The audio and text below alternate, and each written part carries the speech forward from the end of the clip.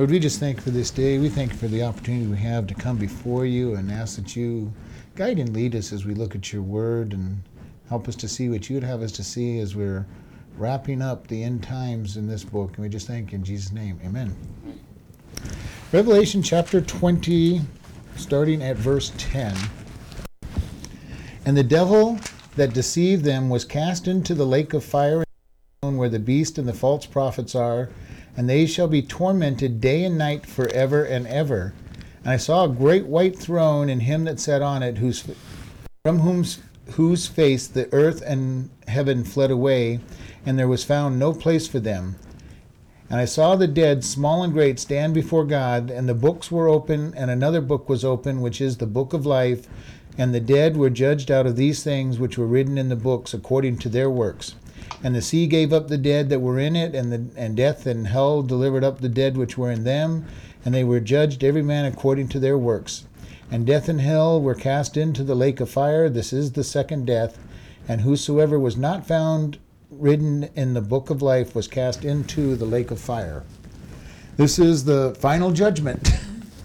The beast and the prophet were cast into the lake of fire right after, before the 1,000-year reign, millennial reign that is very short. There's not much on the 1,000-year millennial reign. It's just God reigns for 1,000 years and lets Satan loose, and we covered that really quick. Much of the prophets, what they talk about the end times is for Israel is, I believe, is the millennial kingdom. And then it says at the end of that, Satan has been released. He tempted the people, and God destroyed them. If you remember in verse 9, he sent fire and destroyed all the enemies. Very quick battle. And when God does his battle, they're very quick. We talked about that when he came and they tried to fight against him at the beginning of the millennial kingdom, and he just wiped them out with the word. Here fire came down and destroyed the multitude that were going against him. And at the very end of that battle, the devil was cast immediately into the lake of fire and brimstone. And it says, here's another one of these verses that talk about eternal punishment.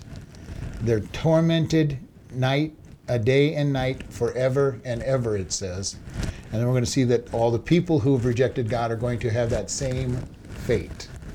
And this is a hard thing for people to accept, that a God of love would put people in a torment for the rest of eternity. And you'll hear people say, well, how can a God of love send people to hell? Well, nobody is sent to hell. He gives them what they have chosen. And this is very important for us to understand, is that God is not sending people there. He has given what they've chosen, and it is righteous and just for him to do that. It would be very unrighteous and very unjust if he was to say, okay, well, you rejected me all through your life, but I'm going to let you come to heaven anyway. For all those who obeyed and followed him the way they were supposed to, that would be the most unjust thing that God could do. And we in heaven will understand that anybody that goes to hell is going there because they chose it. They chose it. Yeah. And rejecting Jesus Christ. By rejecting Jesus Christ. There's, will we be somewhat sorrowful at the fact that they may be there until God wipes the tears from our eyes? Probably. There'd be people that we might even have thought were going to be there with us. There are going to be people that we love so much that we wished they were there with us. But God will show us that they deserve it. And that's going to be the whole purpose of the white throne judgment. And we're going to look at the white throne judgment in verse 12. And I saw a great white throne, and him that sat on it, whose face the earth and heaven fled away from, and there was found no place for them. Now, this is a very interesting picture of God, because it's going to be God, probably Jesus himself, sitting on this throne as well.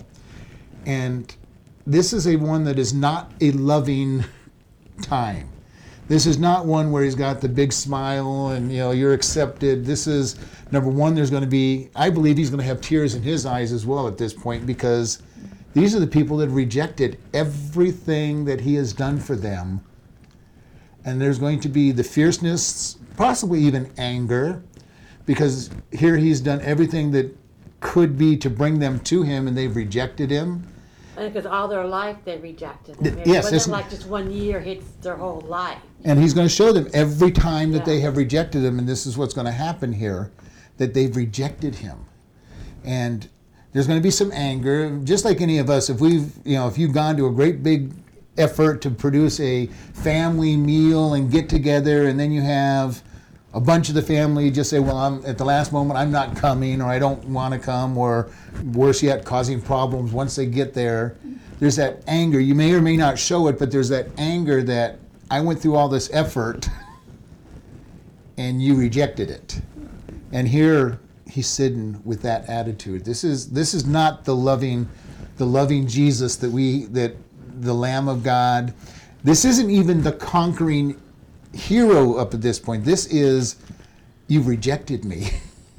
There's going to be some anger in this, and sadness, because these are his precious creation that's chosen to reject him, and nothing flees. This shows us omnipresence. They try to flee, but they can't. They want to flee. And I don't know if you've ever been in that experience where maybe you've committed sins and you're so convicted that all you want to do is get away from God at that point, not so much draw close to him. And here we're seeing they want to draw away from him and they can't. And it's the white throne, and it says, he saw the dead, small and great, stand before God, and the books were opened, and another book was opened, which is the book of life. And the dead were judged out of those things that were written in the books according to their works. And I believe that this works is the rejection of Jesus. Because the sin is not the issue at this point. Because the only thing that sends people to hell is the rejecting of Jesus. And I truly believe that this is when God is going to be looking at people and saying, not so much here's a list of all your sins that you've committed. Because we've all committed sins. Jesus paid for those. It's going to be, here's where you heard the gospel, here's where and you rejected, here's where you heard the gospel and almost turned, but you rejected. Here's where you heard it, here's where you heard it, here's where you heard it. There will not be any doubt in their mind when they're sent into hell that they're getting what they deserve. And it talks about the book of life. Now, book of life is mentioned in quite a number of places. And it says that your name must be written in the book of the life to be able to enter heaven. And it says that here their names were not written in it. In the Hebrew Old Testament, when they went to war, they wrote everybody's name in a book that they called the book of life. And as they were died in battle, they took and blotted out their name, and because you're no longer alive.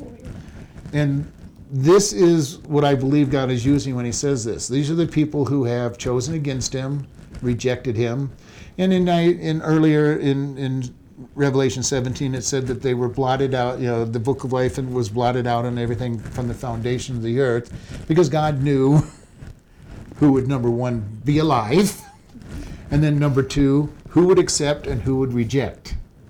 And it's not a surprise to God. None of this is a surprise to God. And as I say over and over again, why God created us knowing... Because he knows it all. I mean, he knows who's going to be rejected, who isn't going to be rejected. But he created us knowing that a lot were going to reject him. Knowing that man was going to sin. Knowing that man, the cost it was going to that he'd have to pay to redeem them. And knowing... As Jesus said, many in that day will say, Lord, Lord, didn't I? Knowing that many, not even most, would accept him, but that many and most would reject him. And yet, he came. And he created us. And he paid for whatever portion of the population accepts him. And it never gives us a percentage. It never tells us how many. But the thing that scares me the most is when Jesus said, many in that day will say, Lord, Lord, didn't I? And we look around our churches at all the people who claim to be Christians, but tend to not get excited about the Word of God or worship. And I can't judge them to say, yes, they are, or no, they're not. But, when you look at his Word, many, you start wondering, are the people saved? Because like you say, people can go to church, that doesn't mean that they're saved. Right. Because they go to church, they're thinking, well, I'm saved. They can say they're a Christian and they're not saved. God knows the timing is right to be in alignment, because I was reading the Daily Bread, and why didn't Jesus come now when we have video, DVD, internet, media to which will eventually be your angel all around the world prophesizing Jesus. And anyway, it was the thing. The timing was right 2,000 years ago or more to do this. It had to be. Then, be nice if it would have happened now. Well, it would have been a different world. Return now, right? It wouldn't have, the world wouldn't have lasted if he had not come when he did, probably. You really realize how wicked Greece and Rome was. Oh, yeah. They would have been judgment, that would have continued. The Christianity turned the world upside down and tempered the world for almost 2,000 years. We've always been looking forward to the return of God. The disciples thought it was going to be in their time. I just hope it's not going to be another million years. Like, I'm just saying, I hope it when I go, it's going to be, soon. It is one of those things where we don't know for sure. Yeah. As evil as our world is, unless there's some great revival, it's not going to be much longer. And this is what we want to remember for all people who are Christians when they die. They're much better off. Oh, yeah. Now, even if we had a great revival and this world was basically somewhat good, godly, and as it was, at various times in history, it's still not the place we want to be. And that's why God says, "Precious in His sight is the death of His saints," because they've come home. They're out of. If we could really see how this is not a good place for us, even when it's good, we would be saying, "I'm so happy for this person who's gone on to heaven." That's how I feel. I'm happy. That's Especially why when I know they're Christians. Church that I spent back east, they always called memorial services homegoing services, and I loved that. It was a homegoing. They went home, and there are no more pressures, no more problems. And we're just tying up all the ends of this. And so we have the white throne judgment where the world is going to be judged that have rejected Christ. And we see here that it says, and in verse 12, "I saw the dead, small and great, stand before God." Once you're at that point, it doesn't matter who you were or what you were. Everybody is equal. It's going to be the same as they say that everybody's equal at the foot of the cross when they accept Jesus. Well, when it comes to the white throne judgment, they're all equal too. Equally wrong.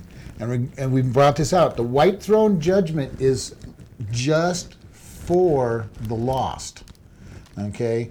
Those who have accepted Christ have gone through the Bema Seat judgment that we talked about a while back ago, and that's where our works are judged and burnt up, not so that you could say this is what you've lost, but again, we bring this out. So we could say, here's your rewards.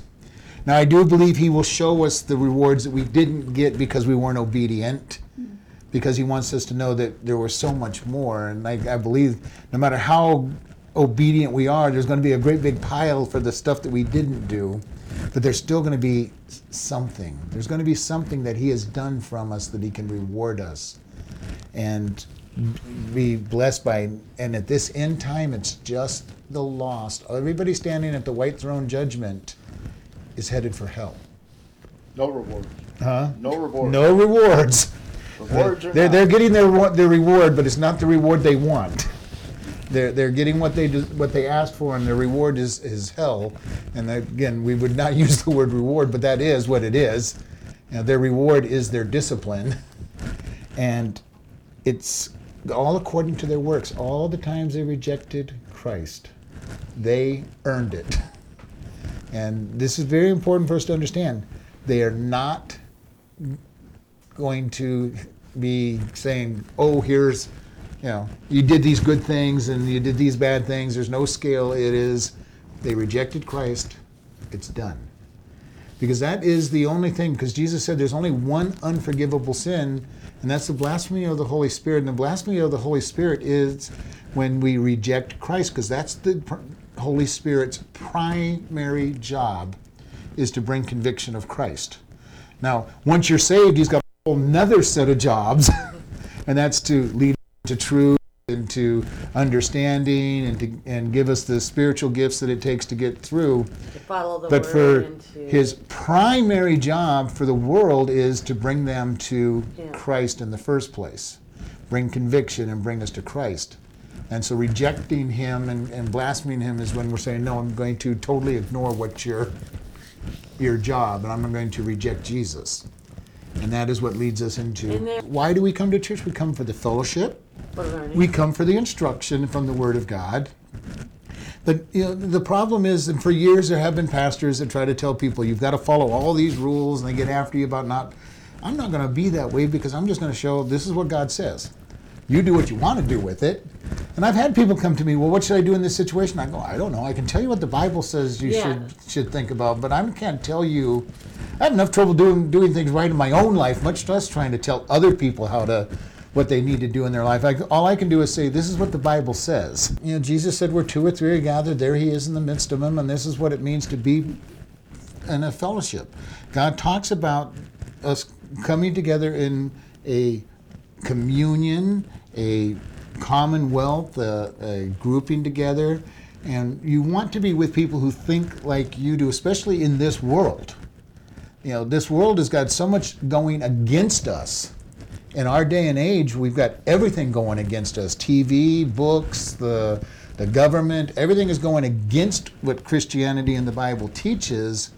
We need each other to be able to support one another and have people who think the way the Bible tells us to think, and be able to just, I don't want to say necessarily let your guard down, but there are those times when you just need to feel like you're not in the middle of battle. Yeah, support. You know, and you need that support. That's Even though we need to be careful, even as we're being taught and listening to one another, but we can let our guard down just a little bit more than we would the rest of our day.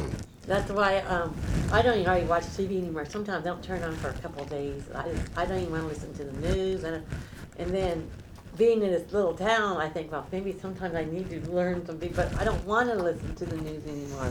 I don't like it. Well, it's just, but everything about what goes on, and Yeah, even the channels that give us the news that we might agree with are still, Yeah, they're still- slanting it and moving it in a direction. And TV shows are pretty much negative as far as Christian viewpoint. The movies are the music, just about everything you have is going against God's viewpoint. Sci-fi Yeah, 'cause- stuff. Well, Just last night, yesterday, I was over at Extraterrestrial. Natalie's, and I got Netflix, and so I ordered again Flywheel, and so we watched it. She really liked it, that movie Flywheel. but this whole thing that comes in when God judges in the white throne judgment, it's going to be a perfect judgment. He's going to say, you're getting what you deserve. And it says the sea gave up the dead that in it. And then we get this little death and hell delivered up their dead. Okay. Everybody who's died before this period. Oh. Okay. So death and hell holds people as a temporary location. Is it a one location or is it two Um, locations? What is it? Well, death takes people and puts them in hell. You know, hell is the place where they are carried into. Basically, it's the same word.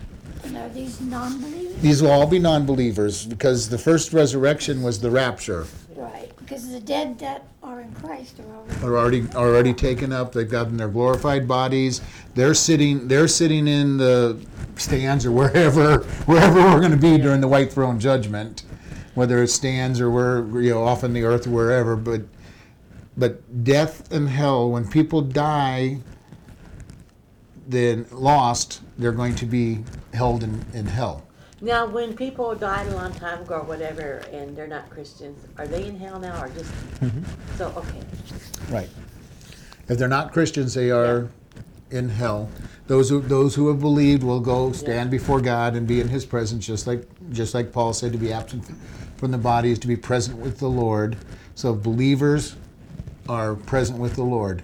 And I disagree with many people who say that even before Jesus that they were temporarily stuck in hell until Jesus. No, God knew that He was going to be the sacrifice. I do not believe that whole compartmental thing that gets taught. John said that. huh? John said, out of the body, we're with the Lord. Paul Paul. said, to be absent from the body is to be present with the Lord. Now, but that goes, I do believe that in hell they can look up into heaven like a one-way mirror and see what they were missing.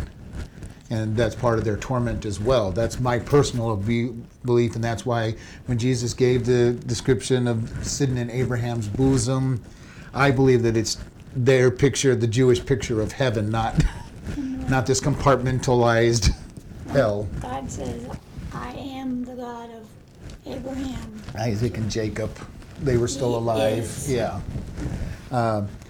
Now, will I get dogmatic about people on that? No, but it is just my personal, very strong personal belief that God has never sent them to this temporary compartment, because he had to wait for Jesus to actually sacrifice himself, because he's outside of time. He's, had a friend and I discuss one time, with God being outside of time, it's possible that all of us, when we die, end up at heaven at the same exact moment, as far as God's perspective. Because he's outside of time, so we're all, and it's kind of interesting when you think way outside the box on that. So we don't know. That again? I'll talk about it later. It goes way into physics. If God is outside of time, we could literally, in his presence, show up all at the same time. Oh, I see. Because in heaven's perspective, His time's so different, yeah. because his time's totally different. So Yeah. it could be that when we all, he goes, this is just a little blip, and our entire existence is just a small blip, so Right, time clock. so it is very interesting when you start getting into the physics thoughts of those things. For those of us who like physics and I never took it. crazy thoughts. So that they're all judged. All of the dead were going to be judged by their works. And that is literally, I think, the rejection of Christ is what they're looking at here. And then it says in verse 14, and death and hell were cast into the lake of fire. This is the second death. That's the eternal death. Death takes people from God. Hell is the holding place. Literally, it's kind of like the holding cell in our judicial system.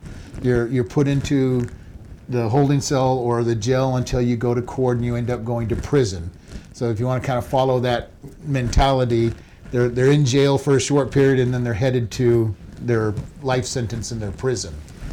And that's what he's saying here, is that as soon as death and hell give up their dead, they're cast into the lake of fire. And the lake of fire is literally what most people think of as hell. And hell is not a good place. Hell was punishment. The rich man, when Jesus gave the story of the rich man and Lazarus, he was in hell and burning and hot and in torment. The lake of fire is even worse because it's going to be the eternal. And so as soon as death and hell are emptied out and given up, they're cast into the lake of fire, because death will not be part of the new creation. And always remember, death started because of sin. And this is critical for us the first mention of death is all the way back at Genesis, and it became because of sin. All right? And this is one of the greatest reasons why we have to believe in a literal day creation with no gap in the middle of all of it, like people will try to say, or that dinosaurs and everything were before man, because death happened because of man. If you have death before Adam and Eve sinned, you've got some real theological issues, and means that the Bible cannot be true.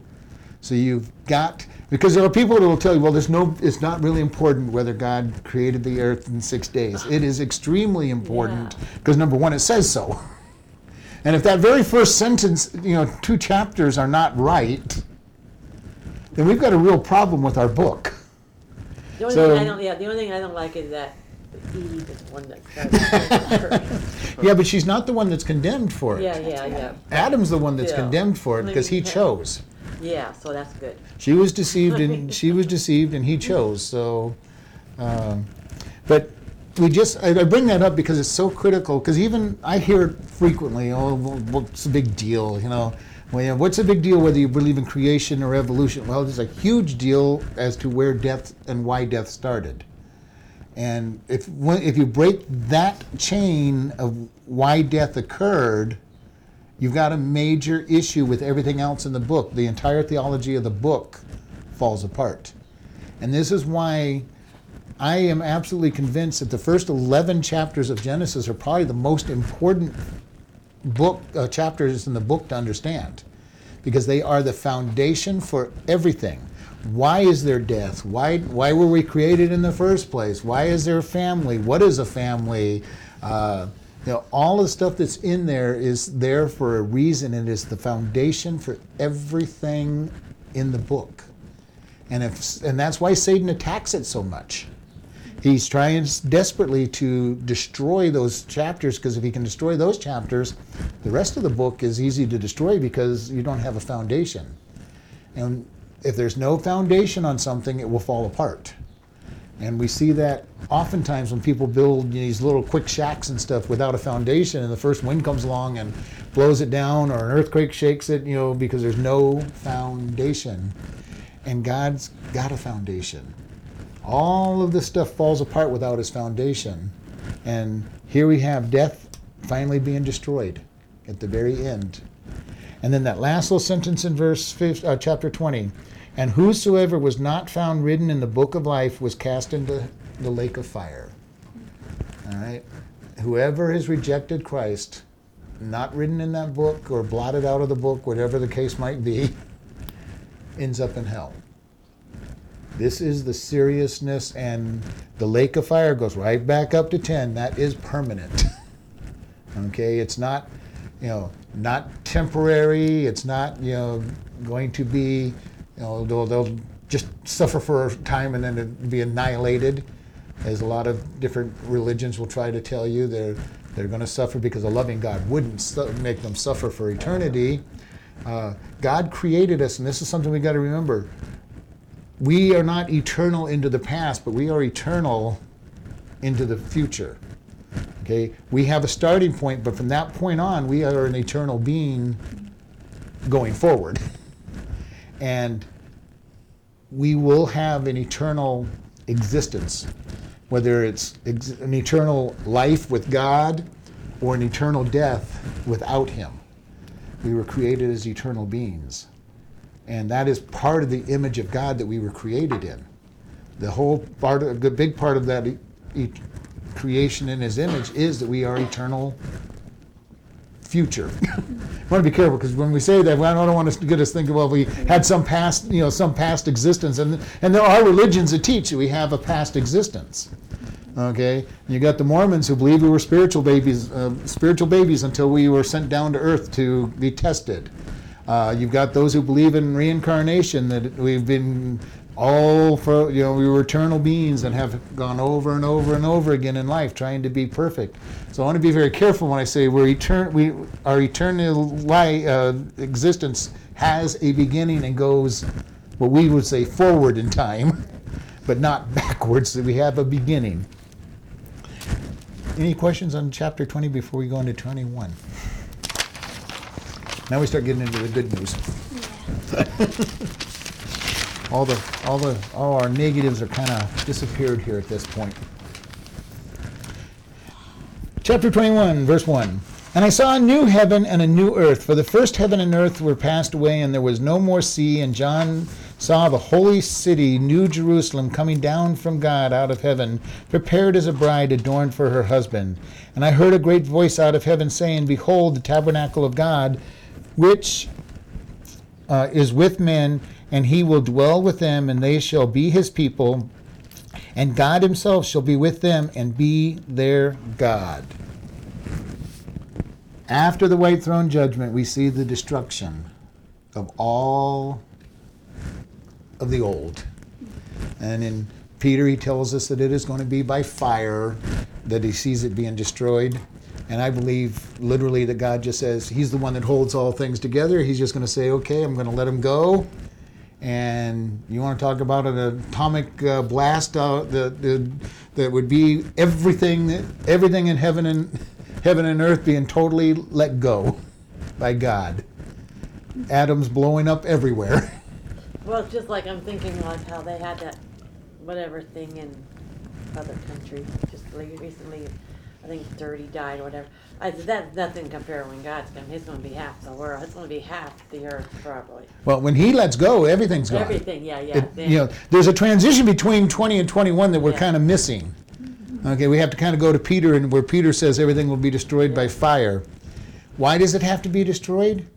Because it's been contaminated. This whole earth, it says, has been contaminated. It waits for its redemption. It waits for its correction because it's been contaminated. When man sinned in the Garden of Eden, they ruined everything in this world. Everything in this universe was ruined by the sin of man. The whole of earth is not correct. And this is something we can't comprehend. We can't even begin to understand heaven. Even as we get into this chapter and we start seeing the description of heaven, we can't comprehend what a perfect environment is going to be like. We can't comprehend what it will mean to have no sin nature, no desires against God. And to be perfect. And be perfect. We can't understand how God will reward and how those rewards will go forever. But it says that everything is new. And this word new means brand new, never before seen, just as it does in 2 Corinthians 5:17, where he says we are a new creation. All things become new in our life.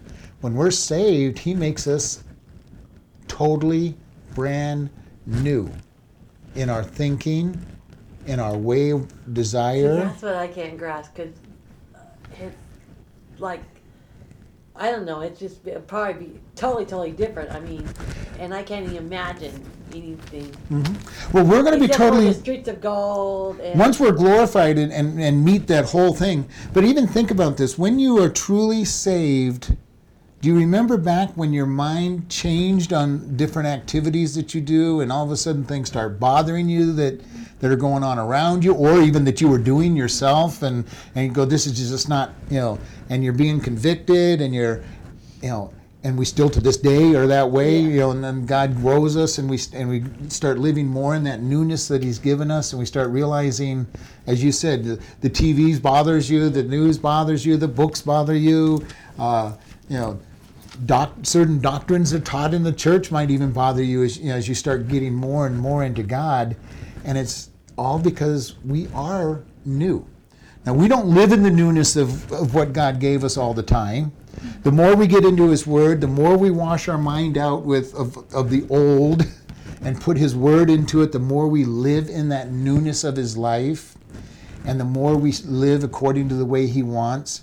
And the more that we realize that we're just strangers in this crazy world that should bother us, and this is very important. The world that we live in should bother us as Christians because of the imperfections in it. And that's even if we're in our own nice little world where things are seeming to go good, there's still the imperfections in that world that should be bothering us. And the problem that we have is sometimes we get familiar with those imperfections and they no longer bother us because we kind of sear that conscience and say, well, nope, but then we get into God's word and he opens it back up and we start seeing more and more what's going on around us. And this, in verse 21, heaven and earth are new. Now the question on this heaven, this word for heaven literally means the air, the universe, and can also mean heaven itself. And there are people who believe that it's all three that are destroyed and then recreated. I don't know. I'm not so sure about the third heaven, whether it's going to be destroyed or not.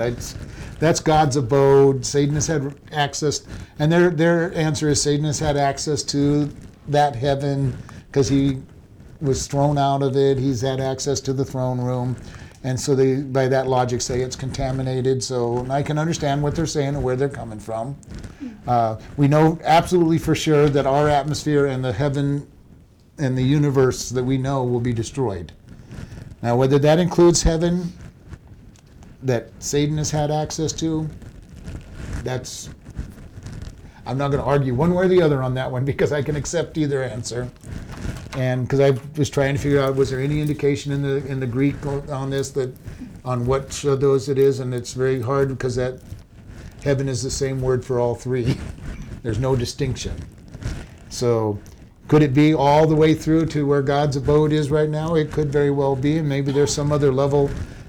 God could be further off into the dimensions that Satan never had access to, and so he just disappears for a while in those and recreates. Who knows? It's. I'm not worried about it. That's God's problem. If he just wants to purify his heaven and start all over with the creation or destroy all of it, he's above it all. He can do what he wants. And there's no clear indication on that. So I'm not going to argue with those that say that it's all of it. And I'm not going to take a stand one way or the other on whether it's not. But it does say the first earth, heaven and earth have passed away. And then it says there's no more sea. Now we know there's lakes, we know there's rivers. That's kind of sad.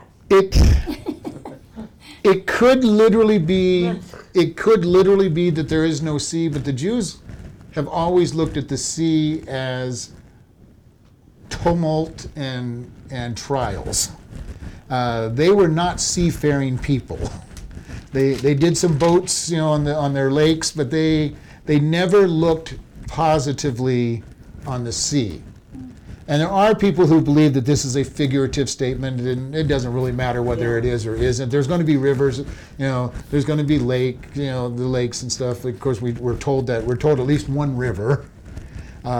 So I will take it that there is no sea, but it could also be a figurative statement at this point. It doesn't really matter. As long as there's lakes and rivers. There's lakes. Yeah. There's definitely river. I mean, we're going to read about a river here very soon. And we see all of that. So we'll go for But even the. like that, I mean, this may sound weird. Like if there's a sea, is there going to be boats or what? Or do we just like walk on water or?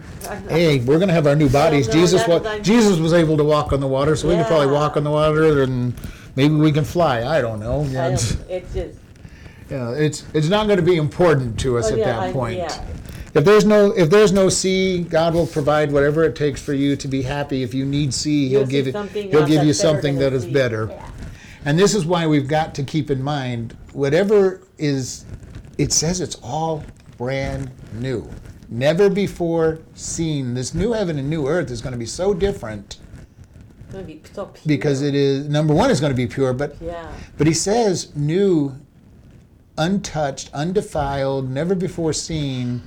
So who knows what it's going to be like? The best of whatever's in this world intensified to the point where we won't even recognize it as being because God uses the term that this is a shadow. This is a shadow of what is to come. And if you're a movie buff or anything, you get these foreshadowings, where sometimes you don't know they're foreshadowings until you've seen the whole movie, but it gives you this little glimpse of what is to come. Barely, sometimes they have to explain it, but that it was a glimpse, but that idea that they had to explain it really shows you kind of what's coming our way. I think what is so cool about all of this is that nobody in this world here knows what's going to come, how everybody predicts this or they're going to do this. Nobody knows. We don't, because... No. I mean, you can sure have pictures, imagine, have these things, but like you say, we don't know. We could be totally wrong on. But these two chapters are the only glimpse of what heaven is really like in the scriptures. Yeah. I mean, there's these little things you're going to heaven, yeah. But these are the only place where there's any kind of description, and we're not even talking about heaven here. We're talking about the new heaven and earth. Yeah. So we're not even talking about what we call heaven now. We're talking about our eternal state. And this is the one place where when I talk to Jehovah's Witnesses and they'll say, well, we're going to live on the earth. You know what? They're right.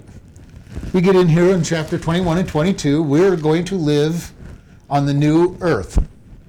So but where God is heaven. So I'm not going to worry about And that's one place where I won't argue with them on, because it very clearly says we're going to dwell on the new earth. We will have access to the heaven or whatever else, but but I'm not going to sit there and argue with them, because this is very clear as we get into this that we're going to dwell on this new earth, and there's going to be some kind of governmental system on this new earth as we get to the end. All right, in verse 2, and John said, I saw the holy city, New Jerusalem, coming down from God out of heaven, prepared as a bride adorned for her husband. And there's a literal city coming down, but there's also that bride that is being adorned. And this takes you into a really complex thing, because we as the bride of Christ have already celebrated our relationship with God. The period of the 1,000 years is developed mostly for the Jews, because they're the ones that are going to survive primarily through the tribulation. There will be a handful of others, but primarily, and God calls Israel his bride. Okay, so we're seeing his bride coming at this point. His bride, Israel, coming to him. Israel being made who they've always believed that they're going to be, because God promised them the center of all worship and all rule will be Jerusalem for eternity. And God over and over in the Old Testament says, Jerusalem that I love, Mount Zion that I love, Mount Zion, that he will dwell there. So the Father is going to take his bride and dwell at Jerusalem. Now, we have this building that we're going to see, this city, and I believe that we have our dwelling places in this city as well, because Jesus said, I go to prepare a place for you, and that And is... they have that many mansions. mansions are... We would use the word suites. Rather than, because when we say mansions, we're thinking of our own individual buildings all over the place, and what he's saying is you're going to have your suite of rooms within. And I've always said that some people are going to be down in the basement with their little studio apartment. Others are going to be closer to the penthouse with their whole floors, depending on what they've earned in reward. Okay, and that's the kind of how I picture how I've pictured it. When we get to the description of this city and the size of it, we'll realize there's plenty of room for everybody, and we'll know that the city has to be in this new kingdom, because it couldn't exist in our kingdom, in our universe. And so, but it comes as the bride adorned, beautiful. And we think about that, when you have the marriage. Now the women don't recognize it so much, because they don't, the man stands down there and they see their bride coming to them, and they're dressed up, and there's that awe involved. And maybe they do, I don't know, but there's that awe involved as you watch this person come down the aisle. And this is what that picture is there, that this person's been dressed up, made perfect, and shows up. And then it says, I heard a great voice in heaven saying, Behold, the tabernacle of God is with men, and he will dwell with them, and they shall be his people, and God himself shall be with them and be their God. We see the union, the final union that has really been out there forever that God has wanted, where we see the picture of marriage from the beginning was that man would leave his family and be one with his wife. And it's that picture. And there is a strong union that is made in a marriage. And it becomes very strong over the years. And sometimes it's kind of funny, you see people who've been married for a long, long time, and they start thinking alike, they start sounding alike, their activities get very, alike. Not that they're 100%, there, but they start getting that whole very much alike position. And they know each other so well that they know, they don't even have to ask the other one what they want to do, because they kind of know what it is they want to do. And we've seen this over the years, but we've also seen that Satan attacks so much on the marriage that he tries to drive them apart. And God said literally that they're joined together, and he meant glued together or welded together. And we've talked about this. When people are joined together, if you get a good glue or a good weld on something and try to break it apart, it doesn't break at the glue. The glue doesn't break. The weld doesn't break if it's done right. It tears it all apart. And that's one of the reasons God hates divorce, is because it tears two lives apart, much less the fact that he wanted them to be joined for forever and trust in him. But here's the bride. And we see that God says he's going to dwell with them. This is the tabernacle of God. God literally comes down to live with his creation in the new heaven and new earth. And it says that he will dwell with them, and they shall be his people, and he himself shall be with them. This is powerful when you see this. The union that God is planning for the new heaven and earth is even more intense than it seemed to have been in the very beginning when he came and he walked with Adam and Eve. But we're back to that point. It's come full circle. He's not only just walking with us at this time, he is living with us. It doesn't come down like he did with Adam and Eve and talk with them in the cool of the night. Here he lives with his people. We're getting a taste of it now when the Holy Spirit, when Jesus said, I come to live in you, the Holy Spirit lives in you. We know a little bit about what this is like if we're really living with him, knowing that we're in fellowship with God. And here we're going to see that very intimate, with no sin to break it, no evil to drive it away. And he comes and he lives with his creation. This is a very powerful picture because it is the completion of what we see at the beginning. And we're coming full circle. Okay, almost everything as you go through Genesis and you work your way up where God, to chapter 11, where he just, gives us diverse languages and says because of man's coming together, they're going to be like us. As we come full circle, we see the reverse order. Man is starting already to get back to one language for all practical purposes. We can communicate with anybody in any language now. And if you got some smartphones that you speak it in, and it'll translate it to and speak it out in somebody else's language now. We're back to one language. We're seeing Mystery Babylon religion becoming very strong in its possession. And we're going to see the very end here was where God goes back to the very beginning, how he wanted it to be all fresh, all perfect, in a perfect union with us. And we're seeing everything being developed. And this is one of the reasons I kind of believe we are as close to the end time as we possibly can, because we're back to one language and that is how Satan was trying to raise up everybody against God. And we're starting to see this whole process going on. And I don't mean one language literally that we all speak, but we all know what it means to be able to communicate with other people now, and that and you see it happening more and more, that we have that communication now that is drawing the people together against God. And unfortunately, that's what they're doing. They're going against God as we draw closer to one family.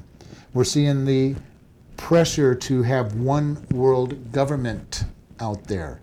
And for most of you, if you haven't been around the academic circles, that is what they believe. And that's why when you listen to your politicians, they're all saying the same thing all across the world. We need to get rid of the borders. We need to we just need to be one world family, and then all our problems will be settled if we could just be one family, because it's the individual countries that are the problem. And you start listening to them, and they're all talking about exactly what the book of Revelation talks about. So we're very close. And then the whole idea that there's no right or wrong in their minds, that takes us back into everyone doing what was good in their own eyes. And so unless God does a very strong miracle and brings about a great revival, we're right there at the end. Right at the end. Can God bring a revival? Absolutely. Will he? Don't know. Don't know if he will. I don't think so, but I'm not God and he can do what he wants. Seeing when you compare the beginning and where we end up, it kind of explains the patience that God's had with all the different generations, because he knew he was going to get back there. It's coming back. Yeah. Yeah. And this is why God knows the beginning from the end. He sees it totally different from us. He sees the whole panorama of history and knew it before it even started. And he knows how it's going to end. He knows how it ends because he's already at the end. And this is important for us to understand. Nothing is surprising to him. He knows where it is, and he's had the patience to allow things to work their way through because he knows the end result. And it's kind of like if you're running something and you know where you're going and you know the direction things are going, as best as we can know, you can put up with little things going wrong because you know it's moving where you want to go. And God is saying, I'm going to be patient. I know that I'm going to work things for good. And his good is ultimate good, not just short-term good. And his perspective is so much deeper than ours. We in our day-to-day things, we're, and I like to say, we want patience, but we want it yesterday. We'll let things work, but God, I want this to be fixed, but fix it, yesterday, because I don't want it fixed even today. I'm not even wanting it fixed today. I wanted it fixed yesterday, and God is saying, I'm just patient. He told the prophet when he complained that he was the only one that hadn't bowed his knees. He goes, no, I got 500 that haven't bowed their knees. You quit belly aching. You do what I told you, and I'll worry about the rest of it. And we tend to be just like that. God, I've got all the answers. I'm the only one. I'm suffering, and I'm the only one trying to do this. And God's saying, no, you're not. I got plenty of people. You just do the part I've told you. And this happens also, I've seen it happen in businesses where you tell somebody to do their part and they go, well, they don't, well, what about this? I go, I've got other people doing that part. You just do your part. And God's the same way. He says, I've got it all under control. I've got people doing their job. You just go out and do your part of the job and just leave the rest to the other people that I've got set up. But we tend to want to say, we're so important, we're such a great piece of this puzzle that without me, nothing would happen. And that can be very tough when God is using you and you're seeing results. And you're saying, wow, God, but God could have used anybody. And as we're studying in Numbers, with Balaam and his donkey, God used a donkey to to save Balaam's life and talk to him. God can use anything and anyone. And a matter of fact, he wants to use the humble, because it's so easy to say, look what I have done, look what I am accomplishing. And God's saying, no, this is where we're at. We're going to close here.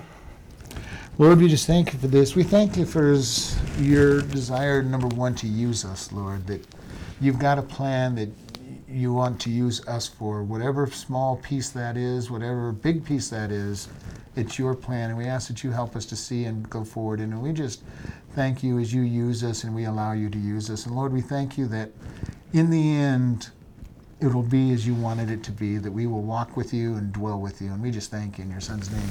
Amen.